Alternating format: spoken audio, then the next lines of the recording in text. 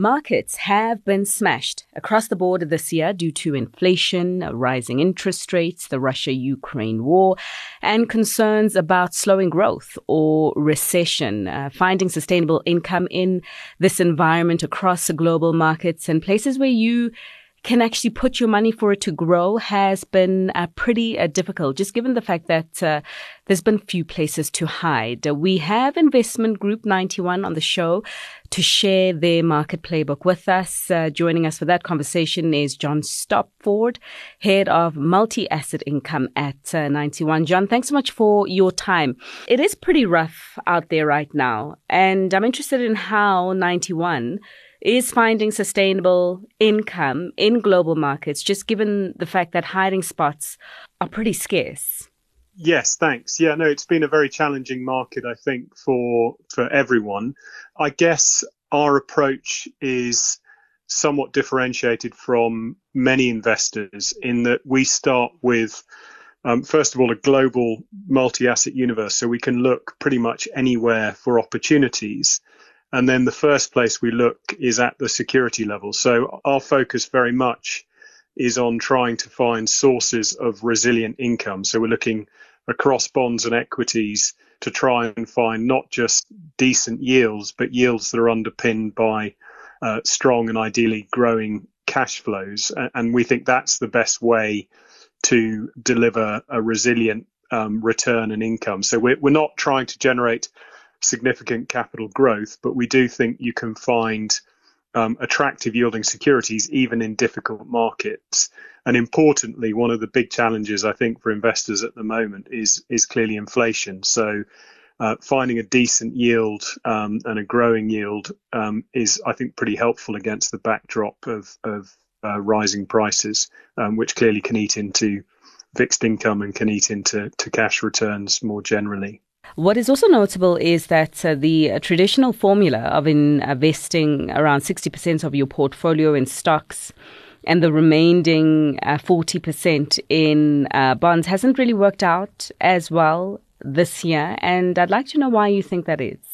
Well, so we've been in a bond bull market for most of the last 40 years, and I think that's made investors maybe somewhat complacent, assuming that the bond portion of a balanced portfolio will always deliver reasonable returns and also will act as a diversifier in times of market stress.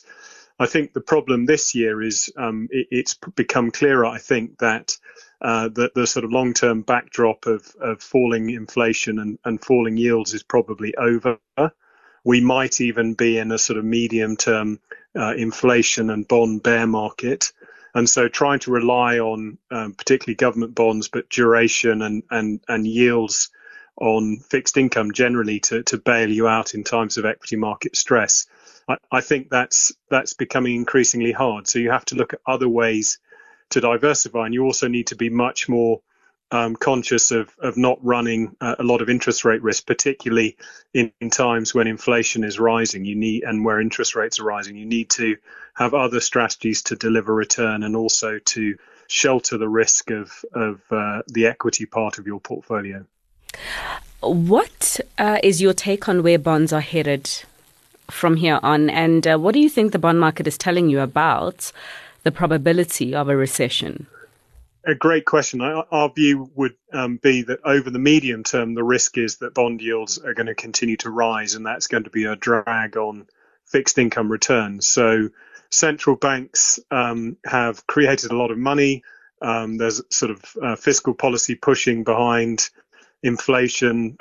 Private sector balance sheets also are in much better shape. There are a lot of things that were causing inflation to fall that no longer really seem to be in place. And the fight against rising inflation that central banks are waging, doesn't really seem to be that aggressive. I mean, yes, rates are going up, but relative to where inflation is, arguably, the sort of efforts that central banks are making are not that great. So yes, there's potentially a tactical opportunity at some point to own government bonds, simply because, as you say, the risk of recession looks to be rising, and the bond market itself, with longer dated yields trading below shorter dated yields, that's usually a sign that a recession is coming over the next sort of 12 to 24 months. So in those circumstances, bonds may provide a temporary source of return. But our view is that fixed income has become a more tactical asset class, particularly government bonds, in an era where inflation and interest rates on average may be higher in the future than we've been used to for most of the last decade or so. So that would be your defensive play in this environment?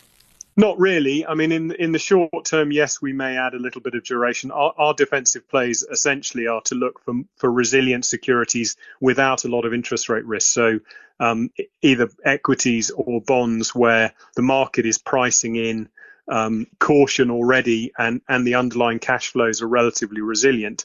And also just to directly hedge some of the risks. So we're running currently a pretty low net equity position, just over 10%. That's towards the lower end of our sort of our typical range, and that reflects caution going forward in markets. When equities offer better value, when the risks of recession look to be fully priced in or behind us, then we'll look to increase that and take advantage of potentially upside in securities like equities.